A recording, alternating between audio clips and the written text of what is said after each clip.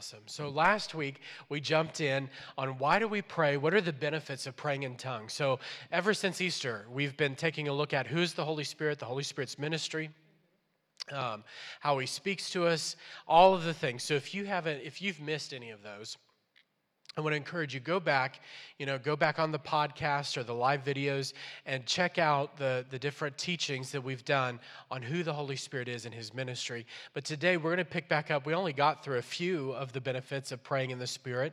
Last week, we're going to pick back up on the benefits of praying in the Spirit. And so today, I want to pick back up on, well, first, if you have your Bibles, I just want to read it again from Acts chapter 2.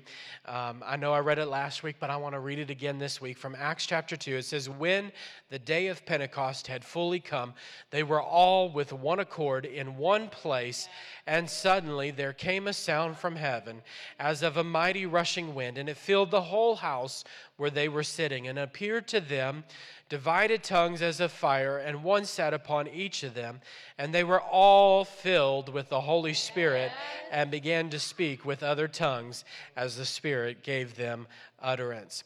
So today I want to jump in. Another benefit of praying in the Holy Spirit is that the Holy Spirit, praying in tongues, brings the anointing. In Zechariah 4:6, it says, not by might, not by power, but by my Spirit, says the Lord. So as we pray in the Spirit, the Holy Spirit brings the dunamis, the power, the anointing of God onto the scene. Now, I just want to talk about the anointing or the Holy Spirit power for a moment.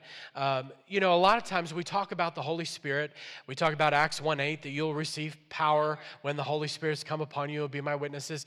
But this power is given to us. The anointing comes for a purpose. It's not just so that we can demonstrate signs and wonders. Signs and wonders, power is for a purpose. And that purpose is that you and I are equipped to be witnesses. So we have God's power, everything you and I need to get the job done in the Holy Spirit. The Spirit of God enables us to do the work of God. And there is a great work to be done. There's a great harvest of souls to be won. And the Spirit of God is the power at work in us to accomplish that thing. In Ephesians chapter 6, it tells us to stand firm, therefore, having girded your loins with truth, and having put on the breastplate of righteousness, and having shod your feet with the preparation of the gospel of peace, in addition to all, taking up the shield of faith, with which you will be able to extinguish all the flaming arrows of the evil one. Take up the helmet of salvation, and what? The sword of the Spirit. So the sword of the Spirit says what? It is the word of God. So the power of the Holy Ghost is rooted in the word of God. We talked about that last week, that the essence of the Spirit's power is God's word. And so the word, the sword that the Spirit uses, the power of the Holy Spirit comes through the Word of God. So as you and I have the Word of God in our bellies, and it's burning, it's coming like the picture of Jesus I love in Revelation. It's like a sword that came out of his mouth. The Word of God, a sword coming out of his mouth. It is the power of God at work in our lives. And so when you become a witness, when you're a witness to something, you're what? You're testifying, you're telling a story or experience, and so your testimony is what? It's the word of God, and you're speaking that word, and it's cutting. The Bible says in Hebrews that it cuts to the marrow. It's living, it's active, it's sharper. So the word of God is the power of God. The Spirit of God is operating in the word. I love it. So to expound on what Pastor's saying just a little bit is, we all look at the sword of the Spirit as the Word of God in Scripture alone. But what it's talking about here is twofold. When you and I are praying in tongues, when we're praying in the Holy Spirit, it's God's Spirit praying through us. It's God Himself praying through us. And so as we are praying in tongues, we are releasing the Word of God. And as we pray in tongues, and that's released, it's releasing the anointing over our lives. Our brains can't get in the way. We all have heard people take scripture out of context, and you're like, what are you talking about? Please don't do that. You can't take tongues out of context because you don't know what it is. And so it is the sword of the Spirit. It's not by power nor by might, but by His Spirit. And so as we're praying in tongues, it's God praying His perfect peace, perfect prayers, perfect will through our lives, and we are releasing that word of God. That's the power. That's the anointing that breaks the yoke. I want to keep going on this because this is really powerful, and we'll let everybody else jump in here in a minute. But the word that's used there in the Greek for the word of God, the word that's used there is the word rhema. So it's the right now word, the word of the Holy Spirit, the revelation of the Spirit of God in that moment. There's two words that are used for the words. The logos word, which is the word that is used to describe Jesus, and the written word, that the word, the logos, became flesh. In John 1:1, that's referencing the written word of God becoming flesh, Jesus, the logos. And then the rhema word in here in Ephesians is the expression, it's the revelation of this word in that moment. So as we pray in the Holy Spirit gives us the revelation of God and His Word in that moment. So like Heather was saying, when we're praying in tongues, we're praying the perfect will of God. And many times as you're praying in the Spirit, the Holy Spirit is giving you a revelation. You don't know what you're praying, but in your spirit's eye and in your spirit's mind, He's revealing God to you in that moment. You know, how many times have you found yourself praying in tongues and you don't know what you're saying, but at the same time as you're praying in the Spirit, God's revealing Himself to you in that moment. He's showing you something. He's revealing Himself. He's revealing truth in that moment. That's because when you pray in tongues, the anointing comes, and there's a revelation of the power of God, which at its essence is the Word of God. Yeah, absolutely. Yeah, like Pastor Heather was saying, we cannot get our minds out of the way. And in Romans 12:2, it talks about being transformed, renewing our minds. You know, you can't be clouded when you're praying in the Holy Spirit. Right. And that is the perfect will of God. You can't be clouded, and you can't be dysfunctional when you're praying in the Holy Spirit. I love that. You can't be dysfunctional when you're praying in the Holy Spirit. If you're dysfunctional, pray in the Spirit. If you need to be kept out of dysfunction, pray in the Spirit. It's awesome. That's good, Krista. I love that. You know, let me just give you a practical example. If I were to give you, go to your home, show up with a $100 bill and give everybody $100, and that would be a nice gift, right? And I'd tell you, you can't spend it. You got $100, but you can't do anything with it. So you can have power. You can have a tangible substance to do something with. But if you don't have authority to use it, there's a problem. So when we have the power of God and we have a relationship with the Holy Spirit, what begins to happen is we understand the authority we've been given. So you can have power but not understand authority. And so there's a dilemma right there with a lot of believers. They've received the baptism in the Holy Spirit. They pray in tongues. They have substance. They have power resident on the inside of them. The same Spirit that raised Christ from the dead is on the inside of you. But if you don't understand the authority that you've been given with that power, you don't know how to activate and use the power in the way that it's intended. So you can have a $100 bill, but if you have no authority with it, you can't go spend it or invest it or use it in a way that's productive. It gets disconnected. It gets disjointed. So if you want to be used of God, people say, well, I want to see signs and wonders and miracles. I want to flow. And there's nothing wrong with that.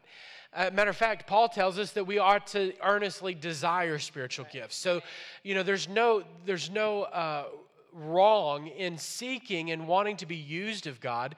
That's God stirring your heart. The devil's not stirring your heart to be used of God, certainly.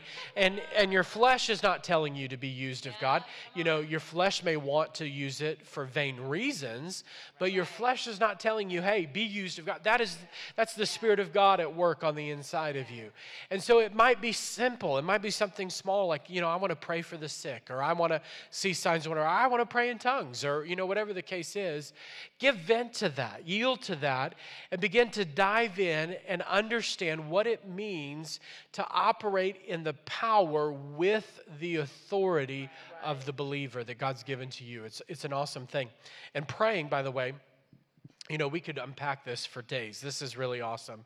But praying in the Spirit, it will teach you how to do this. You say, well, that doesn't make a lot of sense. Well, as you pray in the Spirit, the Holy Spirit aligns you and teaches you what the authority is that you have in your life. Right. Yeah, that's what I was going to talk about. There's no striving in it.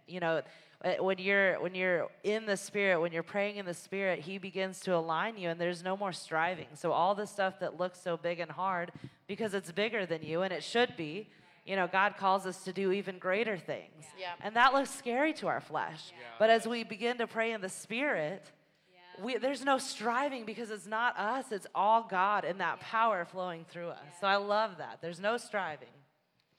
There's no striving. So I want to take a look at Isaiah 10:27. Pastor talked about knowing how to release the anointing, how to use the power, how to allow the power to flow through us. And Isaiah 10:27 says that it shall come to pass in that day that his burden shall be taken away from off thy shoulder, and his yoke from off thy neck, and the yoke shall be destroyed because of the anointing. And all believers, all people out there, there's demonic entities in the world. There is depression, there is sickness, there's poverty, there's confusion, there's strife, there's stuff out there that entangles people, and we don't know what to do with it. But the anointing breaks the yoke. When God shows up on the scene, that has no room. Scripture tells us that when the light comes, darkness has to flee. What a better way than to have the light show up than begin to pray in the Holy Spirit. As we pray in the Holy Spirit, as we release Him through our mouths, it allows His presence. He comes in the room. And sickness has no room. Poverty no longer has a hold of us. There's a poverty spirit that can be broken off of your life in one moment in Jesus by praying in the Holy Ghost, releasing the anointing of God in your life. And so we pray in tongues to release that anointing, to allow sickness and burden and depression. Kristen said it. The cloud goes. If you're having a cloud, if it's fuzzy, if it's confused, it goes in His presence. Pray in tongues. If you feel dysfunctional, I can see clearly now. The rain is gone. Why? Because I prayed in the Holy Ghost. Allow the anointing to come in your situation and break the yoke. You and I can't. Pastor read the scripture earlier. Not by power, not by might, but by my Spirit, says the Lord. His Spirit, His anointing breaks the yoke. I was thinking about Miss Sue. She was in the hospital. I love the story when she was in the hospital, and the nurse came in the next morning and said, do you pray or do you have another language that you speak?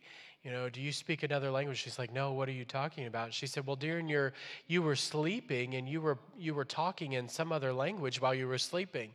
And I would come in your room, and your room just smelled so fresh, like there was fresh flowers in the room or something, and you were talking in this other language. And Miss Sue began to share with her about how, that was the Spirit of the Lord praying through her while she slept, and then the nurse was talking to her about how she was laughing in her sleep.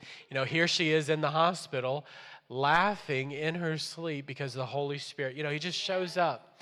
The Holy Spirit, even when our flesh is weak, when our flesh, doesn't know how to pray, when our natural man is stuck, the Holy Spirit comes and He brings the anointing and ministers to us. We talked about last week about how He edifies us and He builds us up and He keeps us in the love of God. That's just another great example of that. We touched on this a moment ago, but another benefit of praying in the Holy Spirit is that the Holy Spirit opens up the door to us, that whole supernatural world of God. In our natural mind, we get stuck in our natural mind and a natural way of thinking and a natural way of perceiving things. But when we pray in the Holy Spirit, it opens the door to the reality of the unseen. There's an unseen world all around us right now. There's a world that we cannot see. There's the world of God all around us, and it's active. The world of God is active. It's full. If you read Scripture, you can see the saints and the elders worshiping. You can see the prayers ascending and descending, the answers of God coming to earth by fire. There's all of these things that are portrayed in Revelation that the spirit world, the God world is an active place.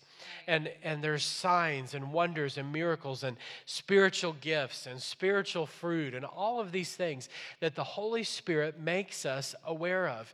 Our natural man doesn't perceive it. Our natural man looks at people in a natural way. We see a problem, someone says something to us, and we see a natural person there in front of us. We don't understand the spiritual things behind it. We look at situations in the natural and we don't see the spiritual elements behind it. But praying in the Spirit helps us understand the purposes of God, the plans of God, and the working of God in those things. I'm not talking about, some people say, well, the unseen world, and they get into this whole demonic thing, and it's all about spiritual warfare. That's not really what I'm talking about. I'm talking about praying in the Spirit helps us see what God's doing, helps us understand the plans and purposes of God in it, helps us see opportunities for the working of the spiritual gifts.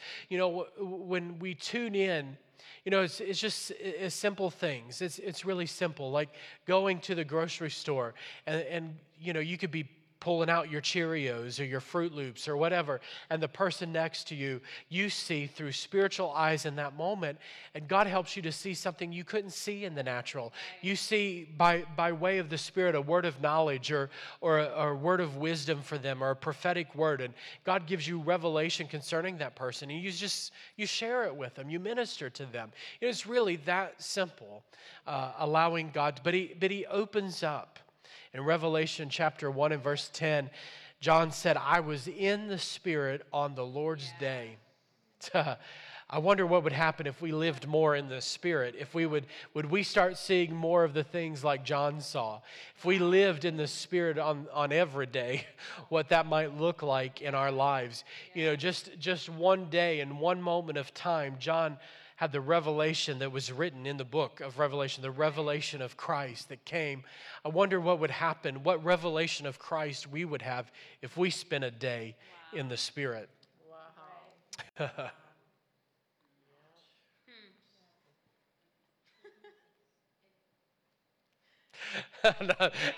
Everybody's just saying, I was waiting for somebody to jump in, and I think it just settled. One of those moments, it was a settling moment. Sometimes we just need a settling moment.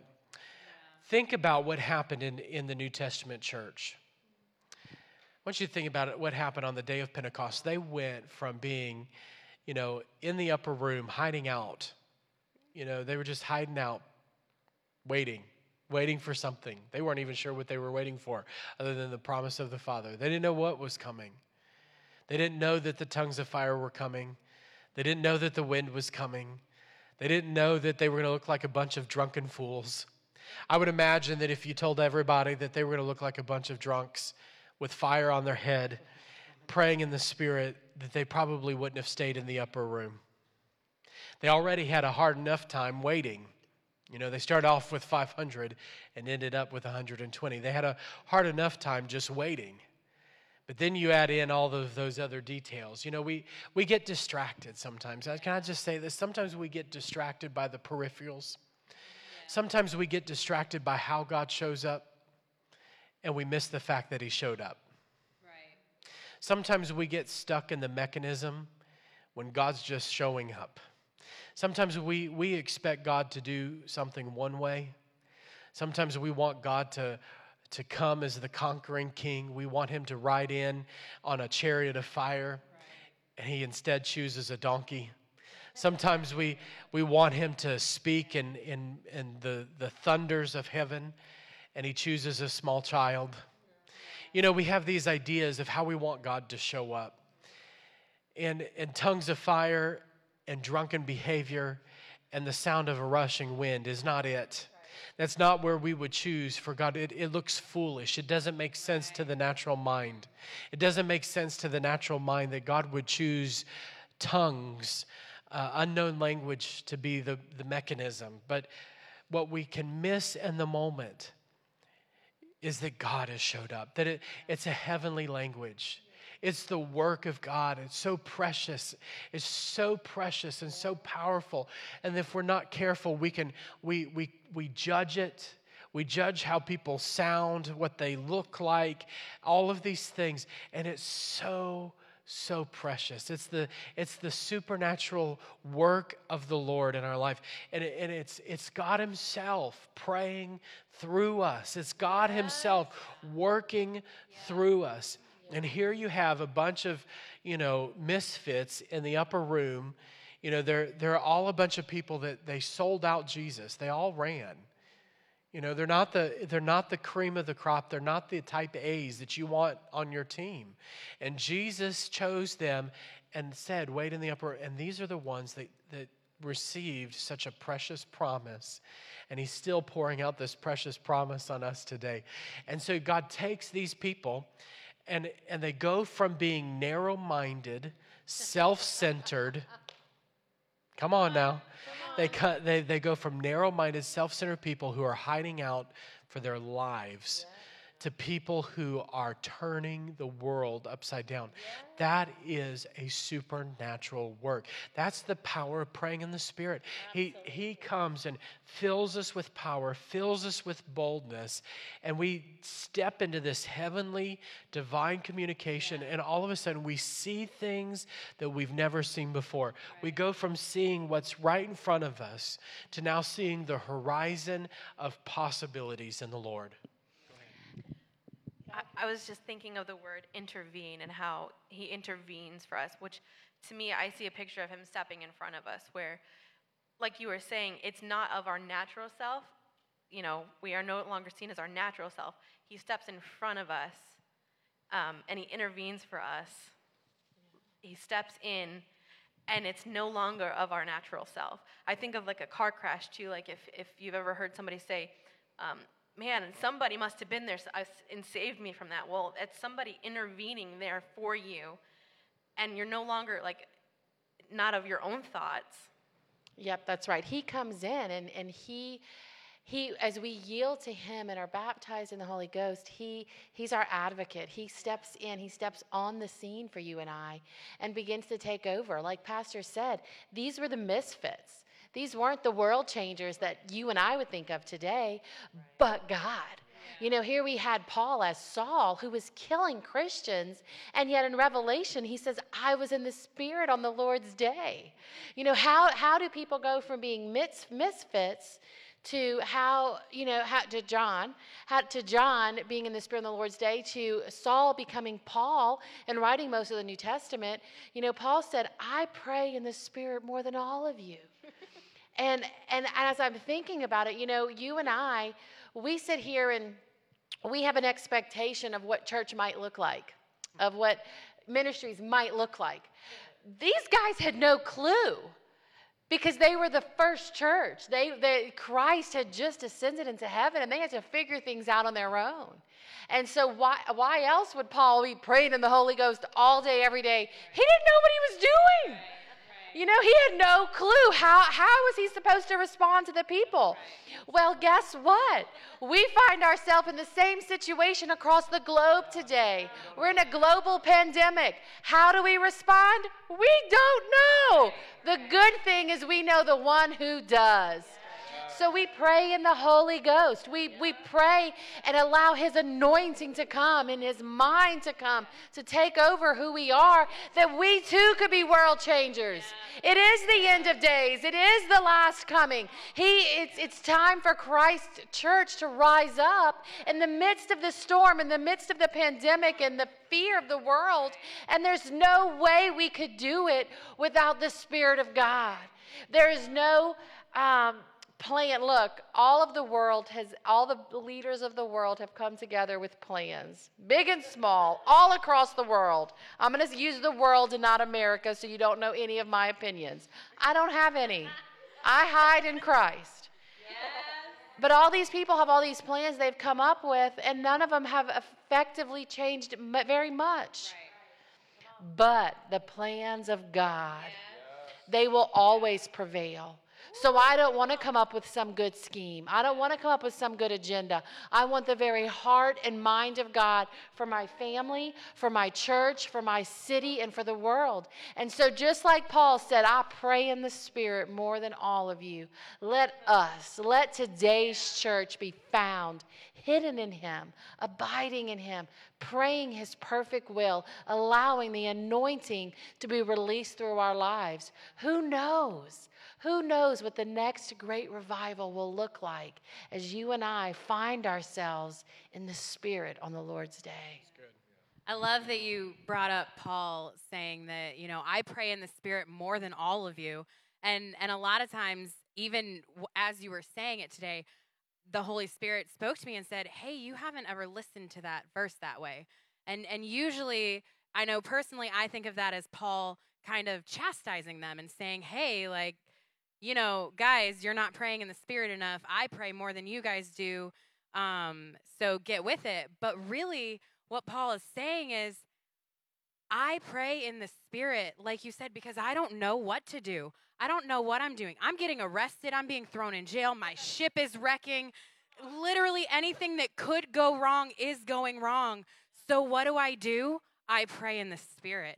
And it wasn't Paul saying, I'm so holy or I'm so mighty, look at me. It was him saying, everything is falling apart but God. I pray in the Spirit more than you because life makes it necessary. I pray in the Spirit because everything around me is going crazy, and the only way to center, the only way to focus, the only way to stay in the anointing and keep that ministry going is to pray in the Spirit and keep moving forward in the Spirit, because in ourselves, in the natural, it just doesn't work. Yeah, that's good. That's good. As everybody was sharing, Heather said something about, our agenda. We have our agendas that we want to try to maintain, but we really need the Spirit's agenda. We don't know what we're doing. In Acts 15, the leaders, the apostles, and all of the disciples of Christ were in a predicament. They had never seen the outpouring on the Gentiles like they were experiencing at that time. Paul and Barnabas and their ministry, of course, they had Peter's ministry, they had seen some of it, but now they were really seeing, and Paul and Barnabas' ministry was exploding, and they didn't know how to handle these Jews, didn't know how to handle all these Gentiles getting baptized in the Holy Spirit and experiencing what they had, to that point, had really only seen happen, in the Jewish community. And so, they assembled together. Of course, James, the brother of Jesus, prophesies over concerning what's happening. Acts 15 is a great chapter to read. But I love what is said when they're trying to figure out, what do we do? The question really was, how do we handle this? Okay, so God's moving. This is obviously, Paul and Barnabas have shared the testimony of the work of God. It's the same thing. What they're telling us is the same thing Scripture tells us. It's the same thing that we experienced. Everything, so it is God, but how do we handle it? And maybe you're in that same boat. And I love what Acts 15:28 says. It says that it seemed good to us and the Holy Spirit. Yeah. And so according to the testimony that they had, according to what God had done in them and what God had spoken to them, and according to what the Holy Spirit was working, it seemed good to us and the Holy Spirit to send you this letter. Yeah. And so they gave the Gentiles some instruction on how to live in the Spirit, how to fulfill and to steward what God was doing in them. And that's really what God, what we're talking about here is allowing the Holy Spirit to come to fill your life, pray in the Spirit, and to walk in the Spirit. And as you do that, He'll speak to you concerning how to live your life. He opens up the door to the supernatural, the world of God, and all of a sudden it will seem good to you and the Holy Spirit. Yeah. You won't be in conflict. There's not this conflict between what your flesh wants to do, what my spirit wants to do, where I want to. All of a sudden, they come into agreement because you're walking in the Spirit. It's so precious, so powerful. As we go on, praying in tongues is a sign to the unbeliever.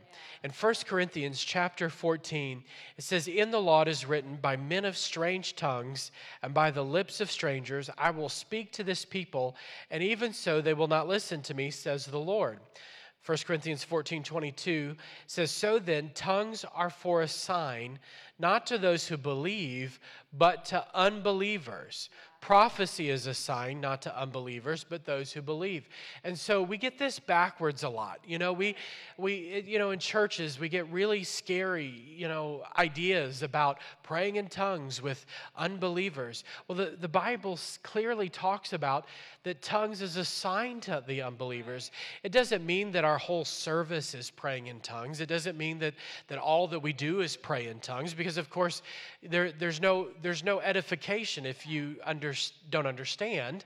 We edify ourselves by praying in the Spirit, but there's no corporate edification if all we do is pray in tongues when we get together. But Paul did not discount praying in tongues corporately either. He said that this is a sign to the unbelievers. So we don't shut it down. We don't not do it because unbelievers are in the room. It's a sign to them. And so we pray in the Spirit when we come together. We make room.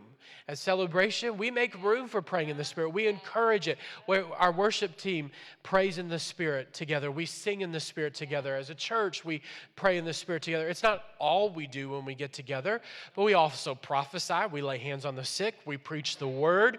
We do all of it. So this isn't, the Bible. This isn't a buffet where you go and you pick and choose what you want out of the New Testament, and that's what you put into your service. It's the entirety of the gospel. You have all of it in you, in your service. You have all of it in your church. You have all of it in your life. It's not just, I'll pick what I want when I want it. It's all available. You can have all of it. And so, is it wrong for a church to not pray in the Spirit and all of those things? No, I don't think it's, all I know for me is I want the whole gospel. I want all of it. I'm not going to sit in judgment of a church that does or doesn't this, that, or the other. I don't have time to figure out what another church is doing or not doing. I don't have time to sit and inspect somebody else's spiritual fruit. I don't have time to sit and look and judge what somebody else is doing or not doing. I'm about too great a work, Nehemiah said. I've got my hands about the plow, and God is pouring. I need to pray in tongues for me. I need to pray in the Spirit more for me. So as for me in this house, as for me in Celebration Church, we're a place of the Spirit, and we are going to pray in tongues, and we are going to see signs and wonders, and we are going to see the lost saved. We are going to see the whole gospel. I want all of it. Amen. Preach it, honey. So in 1 Corinthians 14:21, I just want to read the scriptures for you.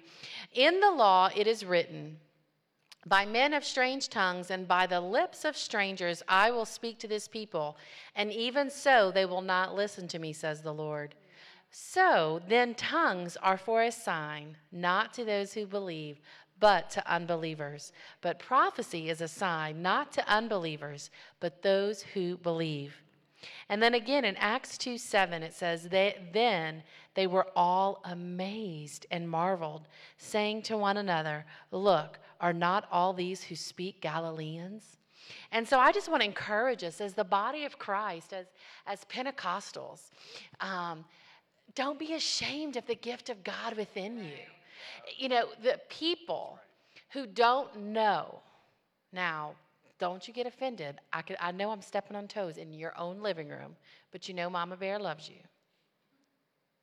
People who have no clue about the Holy Spirit, who have never experienced Him, who have no experiential knowledge through Scripture and practice, are preaching and teaching about stuff that they don't know about. And so you can't take that as the gospel. They don't know. And so if you've experienced it, yes, It is amazing. Yes, it is off the charts. It is not something that we shelter and hide away and be shameful of. He says, if you acknowledge me before men, I'll acknowledge you. But if you don't. And so we, in and of itself, when the gift of God comes upon you, we're not to be ashamed. Whether it's the gift of salvation or the gift of tongues or the baptism in the Holy Spirit. It is Jesus. It is the Godhead. And so we are going to pray in tongues and allow people to look upon and be amazed and marveled and say, I don't know about that, but I see God. You know, I can remember when we first came here and there was prayer and prophecy and laying hands and God's moving, and the children of Celebration who had grown up without knowing the Holy Spirit were in the sanctuary. And I can remember their eyes were this big, you know, they're looking on. And I walk over and said, hey, do y'all understand what's happening? No. So this is the Holy Spirit. We know. So are you scared? Do you have any questions? And they're like, no, but we just want to sit here. And so they would sit and watch, you know, big eyes, watch. But they began to get to know and understand the Holy Spirit by being present. By us not hiding him in a room. And I thank God for that, because today in the middle of pandemic world, our children have the very presence of God. The same Spirit that raised Christ from the dead is with our children and our youth, because we presented him to them. We introduced them to him. And so we're not to hide him in a corner, but we're to let our light shine before men. And like Pastor said, that's the full gospel. It's the Word of God. It's the Spirit of God. It's the anointing of God released from our lives. We bring him everywhere we go. I will never forget the very first time that I ever heard it. I was in youth group. We were just 16 years old. He was bringing me to youth group. And he was experiencing some health issues at the time. So the whole youth group gathered around him and was praying for him. And I'd maybe have heard the word of the Holy Spirit, but didn't know him as a person. I was raised a very conservative Catholic. It wasn't something that you talked about. Never heard it, never heard of speaking in tongues ever. But one of our friends in the youth group started praying in tongues over him. And I thought, that's weird. I don't know what this is, but I understand it to be God. Like, you could feel that. And so that started my journey of a few weeks later, I think I was slain in the Spirit, baptized in the Holy Ghost. Woo! Yeah. At 16 years old, and I'll never forget that. Woo! And that started, I would not be the person that I am today had I not heard that. So if they had sheltered me from that, where would I be today? Yeah, that's good. Thanks, Krista. That's good. Good stuff. You know, the Holy Spirit is God. Yeah. You know, and to say, well, I'm ashamed, or to put him in a closet, or in the back room, we don't want that. The Holy Spirit is present with us today to continue the ministry, the work of Jesus. Yeah. And so praying in the Spirit, walking in the power and the person of the Holy Spirit is walking in the ministry of Jesus. I want to just say this about, the Holy Spirit is a sign to the unbelievers. Yeah. I want to jump back on that real quick before we move on. I want you to think about the day of Pentecost. This was the first day anybody had heard anybody pray in the Spirit. I mean, it was the first of the first, right? We remember, like Kristen, we remember our first experience, wherever that was. But this was the first of the first. Like, nobody else had heard it. And you know what? They weren't turned off by it. Right. They questioned it. It caused them to question. It was a sign, and it was a wonder, and it did exactly what God intended it to do. Shocking that God would do something and it would bring about the results that he intended it for, and that was to cause people to ask questions. Yeah. Sometimes God does things not on the great grand display of a public stage defining everything for us. Sometimes God does things in obscurity. Sometimes God doesn't put it out on the stage and cast the crew and everything so perfectly that we can sit back and watch the story of God unfold perfectly. Sometimes he does it in obscurity with little bits here and there and just a little bit here and a little bit there and a little bit there. And that's a little bit of what praying in tongues is. It's just a little bit here and a little bit there, a sign here, a sign there. He's revealing himself just a little bit here. You know, if God revealed himself in all of his grandeur at once, I think, we would just be, we're good. Would fall as dead. There we go. We're good. We just barely handle a little bit of his presence, just can you imagine, And so he, again, tongues, just a little bit there, a little bit there. And on the day of Pentecost, that's what happened. It was the first of the first to pray in tongues, first to see it. But you know what happened? 3,000 were born again. Sign to the unbeliever. So we shouldn't back away and just say, well, it was a sign, 3,000. You say, well, Pastor, there was preaching. Yeah, there was preaching. Yeah, the Holy Spirit came. You know what happened? The Holy Spirit came upon those men and women in the upper room, and they began to pray in tongues. And as they prayed in the Spirit, the anointing came upon Peter, and Peter stood up and he preached. It brought them together in unity, and he stood up and he preached. Yeah. And, that was there was no fighting over who was going to preach. The Spirit of God, again, directed the whole thing, and Peter stands up and he preaches, and 3,000 were born again. And that's awesome. So that is the work of the Holy Spirit. That's what we're talking about. Praying in tongues set the atmosphere for that. And it was out of that moment that they began to preach. I think we've lost the art. I'm not going to stay on this long, but I think one of the things that we've lost the art in modern church is the art of spontaneity. We've got everything so programmed. I mean, we've got countdown clocks and we've got schedules, and we know that at five after, the lights do this and the thing. I mean, there's programs and software now that you literally just press play on the software and the whole service is run by a software. I mean, I'm not joking. I mean, some of you may know about this, others may not, but it literally, and listen, I'm all for doing things professionally and getting things. I'm not against that. But we've become so programmed in church. I think most people have lost the suddenly and that spontaneity. I thank God I go to a church where I'm not sure what's going to happen. I know we have our service order. Don't get me wrong. We know we have order. But we also, in that order, have place for God to do whatever He wants. He can take the order like the governor did this week in Michigan or wherever it was and tear up the order. The order, the pastor tore up the order of the governor, whatever. God can take the service order and tear it up if He wants to. I don't care. It's His church in the first place. The problem is it's the first church of pastor's name and in most situations, and not the first church of God. Unfortunately, it's not really God's house. It's whoever is pastoring the church's house, and that's unfortunate. And so we've lost the art, I think, sometimes of spontaneity, because we get so programmed. But if you look at the New Testament church and all these times they're standing up and preaching, it's in response to what God's doing in the moment. Right. Now, I'm not saying every sermon needs to be a spontaneous sermon. Don't get me wrong. Don't send me ugly letters or emails or whatever. Just comment ugly things. I'm not saying every sermon has to be a spontaneous sermon.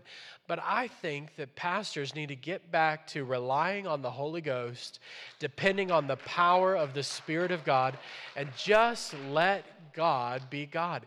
And I look back, I think back to, the first couple of years we were here in Ohio, and I got to tell you, most of the sermons I preached were spontaneous message because God showed up in a powerful way, and the people didn't fully understand biblically what was happening. They knew they were experiencing God, but didn't have the biblical truth to understand what it was that they were experiencing. And so a lot of times it was saying, this is what God's doing, and expounding on it, unpacking what Scripture said about what was happening in the moment. And listen, Pastor, that is pastoring. Let me say, that is what shepherding is all about. It's telling people who God is, what they're experiencing, how it lines up with the Word of God, or if it doesn't.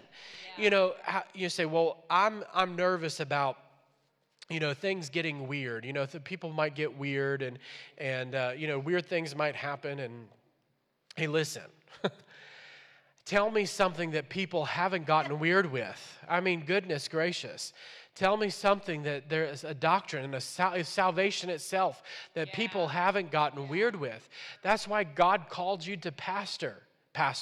That's why God called you to shepherd. He didn't call you to squelch or to stop. He called you to shepherd and direct and to bring counsel and wisdom.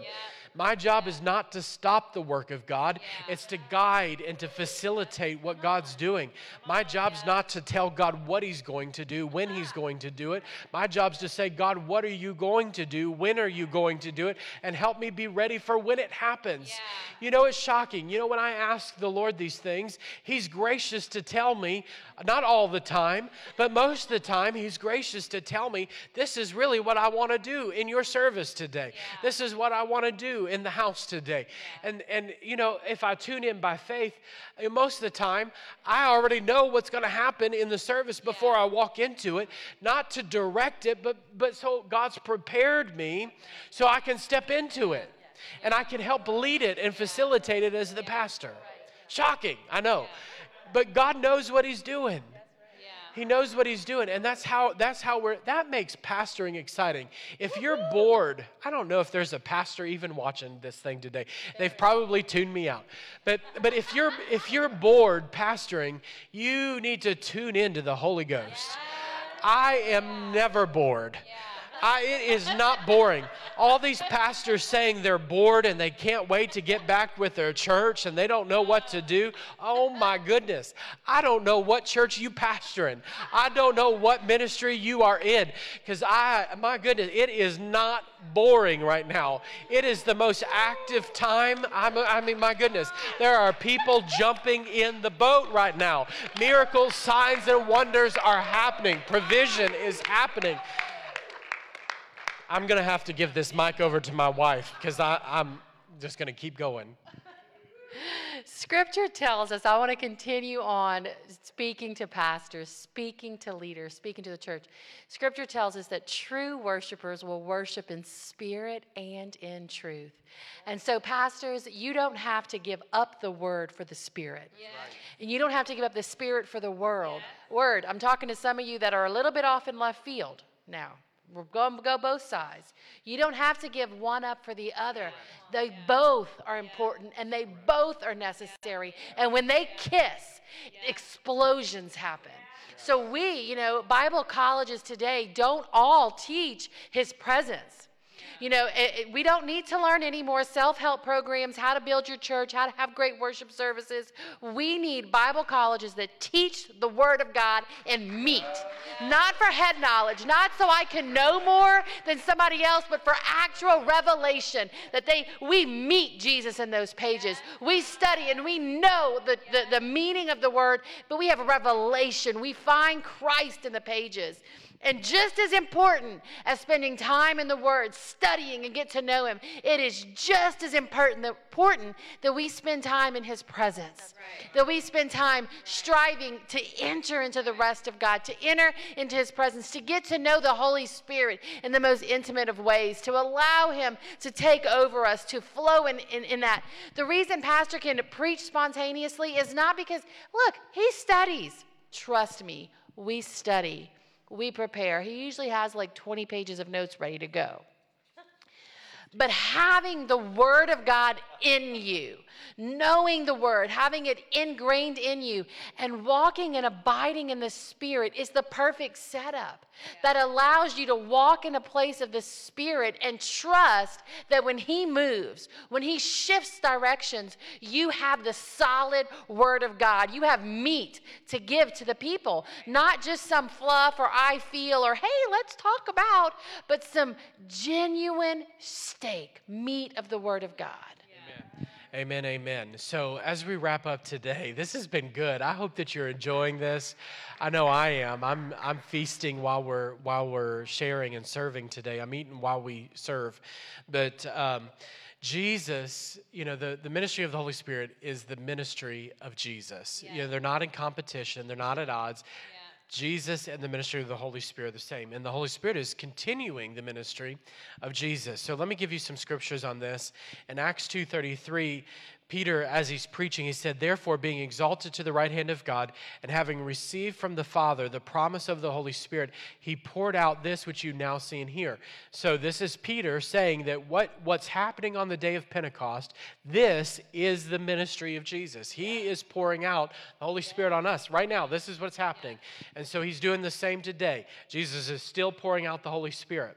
In Acts 1:4, "And being assembled together with them, he commanded them not to depart from Jerusalem, but to wait for the promise of the Father, which," he said, "you have heard from me." So Jesus had taught them about the promise of the Father. Actually, in Luke 24:49, Jesus has said, "Behold, I send the promise of my Father to wait in the city of Jerusalem." So he said, it's again echoed. Luke echoes it again in Acts, that he commanded them not to leave, but to wait for the promise of the Father, because you are going to be endued with or clothed with power from on high. So Jesus said emphatically multiple times before he left, don't leave Jerusalem. You need the power of the Holy Spirit. You need to be clothed with the power of the Holy Spirit. And this was subsequent to what happened in John 19. John 19, he breathed on them and said, receive the Holy Spirit for regeneration. But then he continues on to say, don't leave Jerusalem. What happened in John 19 is good, but it's not enough. Continue on into Acts 2. So in John 14:16, he said, I'll pray and he will give us another helper, allos parakletos. We've talked about that. And John 14:12, most assuredly I say to you that he who believes in me, the works that I do, he will do greater works because I go to my Father. How do those greater happen? It's the promise. What is it? It's the promise of the Father. The essence of the greater is wrapped up in the promise of the Father, and the purpose of the promise is for evangelism. It's all connected. So the greater, everybody's talking about greater works these days, and well, what are the greater works? What are we going to do? Well, if you take a look at the day of Pentecost, the day of Pentecost is the example of the greater works. Right. It's the outpouring of the Spirit, the promise of the Father that then manifests itself into evangelism, into soul winning. 3,000 in one moment were born again. That was greater than anything that they had experienced to that point and continues today.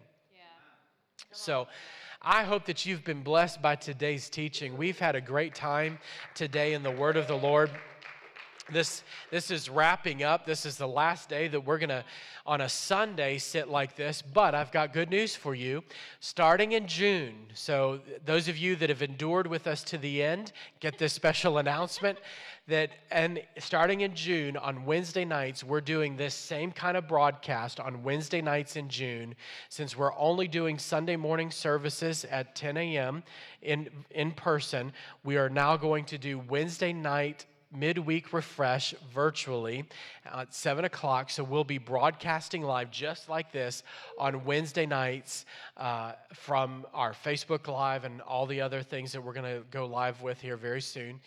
But on Wednesday nights, we're going to do Bible study together like this. So if you've enjoyed this setup, we're going to continue it on Wednesday nights. Sunday mornings, we'll go back to preaching and the service, what traditional service format looks like.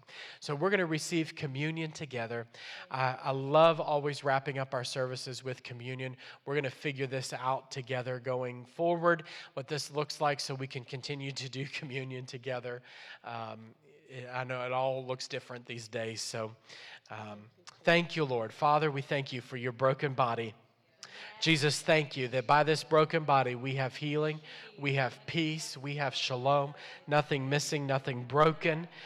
Lord, I receive healed. I am healed. I have peace by receiving your promise that came through Calvary. I am healed. I have peace. I have peace with man. I have peace with God. I walk in peace. Everything is whole. Everything is in order. Everything has its place. I have peace with God. I am in relationship with you because of this broken body. Thank you, Jesus. Thank you, Jesus, for your broken body. Let's eat.